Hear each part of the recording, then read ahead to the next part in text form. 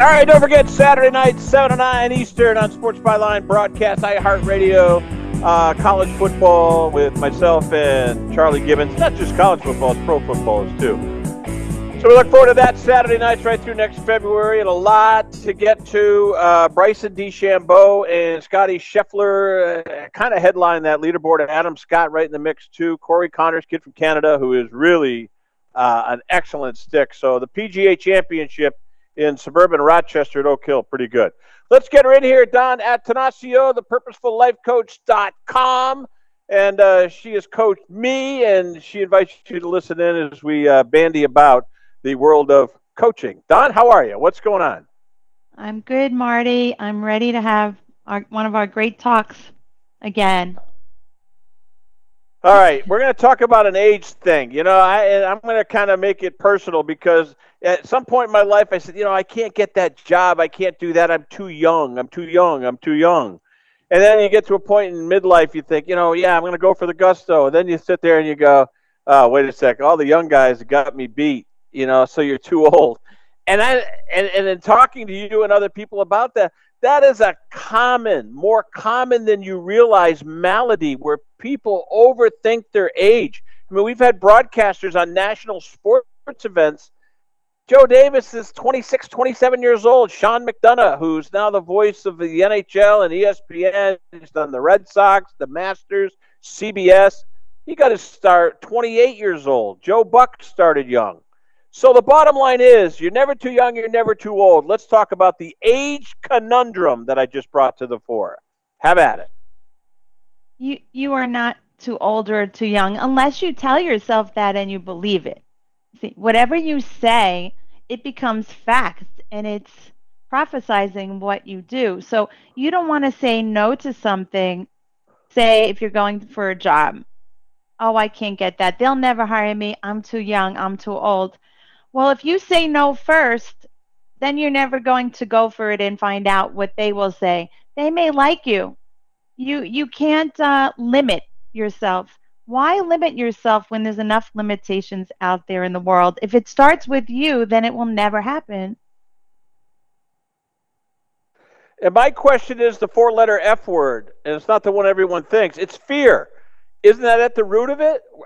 Is there just we do or we do not do so many things because of fear? It just consumes our mind, and then we get into brain lock, and we just say, I'm too young or I'm too old. It's almost like a deflection from reality. Go ahead. Yes. So you might not want to try something because there's the fear of failure, fear of rejection. What about fear of change? Leaving what you know behind and starting something new. Even though it would be a positive change for you, you can still have that fear and give into it. And so there we go. And then there's the negative mindset.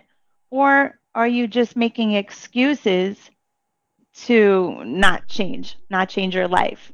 But like you mentioned some examples of people, that is proof enough that you can do it too. People who have done things despite their age should be your inspiration. Read, listen to podcasts, read or listen to books. There's an Australian girl who traveled the world alone, sailing around the world. Despite the fact that she had to overcome the fact that it was a male-dominated, sport, she did it anyway. She did it. Yes, it was dangerous. She faced her fears, and she was only 16 years old. When you surround yourself with positive examples, people who overcome, the beliefs that someone that young should not do it. Her parents were criticized for letting her do this at such a young age. She did it. There's a movie about her. She has the book. We need positive examples so we can keep that in front of us and follow our heart and not compare ourselves to others who aren't striving. We need to, yeah. No, you're exactly right. And because, say you're someone that, someone at the age of such and such hasn't been able to do it. Let me give you an example, Don. And this is absolutely true. And I'm going to blow you away with this one. Who do you think's on? And this isn't a sexual thing. I know it's sex sells, and but I'm going to be talking about the Sports Illustrated swimsuit issue. Do you know who's on the cover of their annual swimsuit issue? Who do you think it is? I do not, but is it someone older than you would expect? How about Martha Stewart at age 81? True story. Now I got to hear your opinion on that. And by the way, not from her boobs and her teeth and her blonde hair. She's an attractive woman. Now, a lot of people are going to say, oh, they photoshopped it, blah, blah, blah. She looks great. She's 81 years old. Have at it. What do you think? I love it. It's very yeah, that's great. It's exactly what we're talking about. So go ahead. Well, if they put Martha Stewart on the cover, and that means she also agreed to it. She did not say, I'm 81 years old.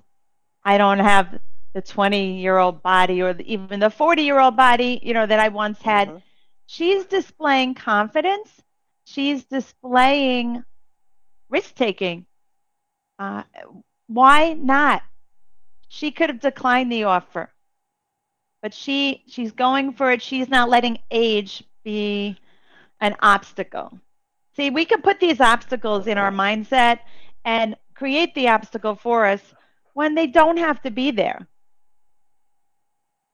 No, and it's true it's false until it isn't anymore. And now, to her credit, she stuck her neck out there, and people say, well, she did it for the money, and they agreed to Photoshop the picture. That's the point is, I'm not even going there. The point is, she leaves herself wide open to a lot of ridicule and a lot of craziness. And here's a woman, went to prison for insider trading. But she's been a fabulous talent. If anybody has demonstrated a remarkable comeback in life, it's been Martha Stewart. I love it. I think it's a feel-good story. But away we go. All right. The other thing I want to get to is when we say we're too young, or I'm not old enough, or I'm too old, I think it's a form of self-sabotage. I really do. And I've done it numerous times. And I don't want to just use me as an example, but you're my coach. And self-sabotage. I had a buddy today, I'm not going to mention his name.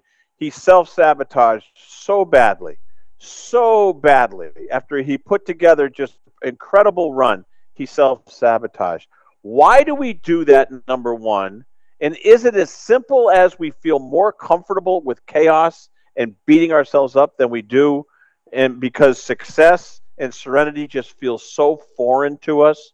Self-sabotage, Don. I want to hear what you have to say. If someone is doing that, they do feel more comfortable in repeating, say, the relapse that you might be referring to. They may feel repeating the pattern is what they know, so there is the comfort. In turn, they may feel like, I don't deserve better. So this is where self-esteem comes into play and confidence. And maybe there is the fear, if I do better, what will my life look like? I'll have to change everything I know if I start getting healthier. And I don't know what that's like because I've never done that. But that's where you need help. That's where you need a life coach or sponsor, mentors in your life, support groups, and learn from those around you. And if you want individualized attention, you might seek out a life coach, counselors. We talked earlier today, Don, you have to get comfortable feeling different than your normal. It's a new normal, and I know that's a throwaway line, but you have to feel comfortable feeling different, and you've got to embrace that, and people don't want to do that. They would rather be comfortable, be miserable because they know that feeling, than to be happy because it just doesn't feel right to them. So there's got to be a paradigm shift. There's got to be a transformation. You're a whole lot smarter than me. What can people do? Are there any tips or anything, any cautionary tales that you can wave in front of their face and say, whoa, whoa, whoa? So go ahead. I find this fascinating because it's true and it's happened to me a million times. A million. Absolutely. So what I could think of is something real and really extreme. So When I went through, as I've mentioned, a short depression last year, I could have remained there. I could have said, I just experienced great grief in my life. I'm going to sulk. I'm going to remain. I'm not going to move forward. I don't want to know what life can be like if, in my new life, because sometimes people are on a set path and then out of nowhere their life gets turned upside down. So, not through their choice, they have a dramatic change in life. And then what do? Do you want to make the best of it and move forward, or do you want to sulk and, like you said, be miserable? You have to create that new normal, and eventually you can find happiness in your new normal. Change is uncomfortable for people.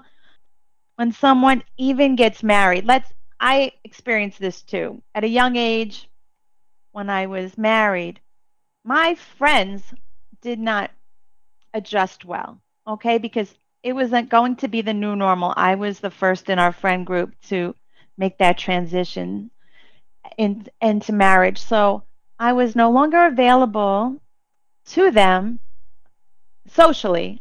My time would be different. My priorities were different. And it did feel uncomfortable. But fast forward, as one by one, each of them entered married life and motherhood, we all remained friends and they understood my change. And so I feel like that's like a normal part of life that's positive, but those relationships have to change. People move on in life and life might look different for you. But keep moving forward and be who you are. Follow your heart always. You got to have some courage, and you got to know that in order to address fear, I think you have to acknowledge it. You have to realize that you are fearful, and that's hard for people to do because no one, especially men, myself included, we don't want to admit it. We don't want to admit we're fearful. But I am so afraid of some things. I mean, deadly afraid of things. I'm serious. Going to a different meeting on Zoom of AA or GA. Sometimes I'm very nervous. I joined a group out in Utah. I was nervous. I was nervous joining a group in Boston, New York, where there's, a Philadelphia GA meeting where they get after it. And I was nervous. So you got to acknowledge the fear before you can, I think, step forward.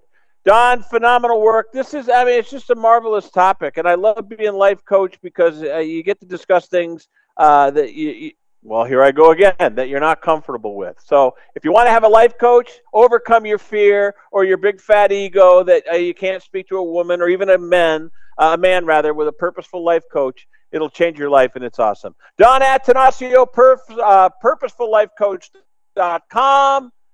You'll hear her again very soon. Thank you, Don. Good night. Good night. All right, good job, Don. We appreciate it. All right, we come back here on Sports Byline. We'll see what's on the tube tonight. Well, it's LeBron James and Anthony Davis.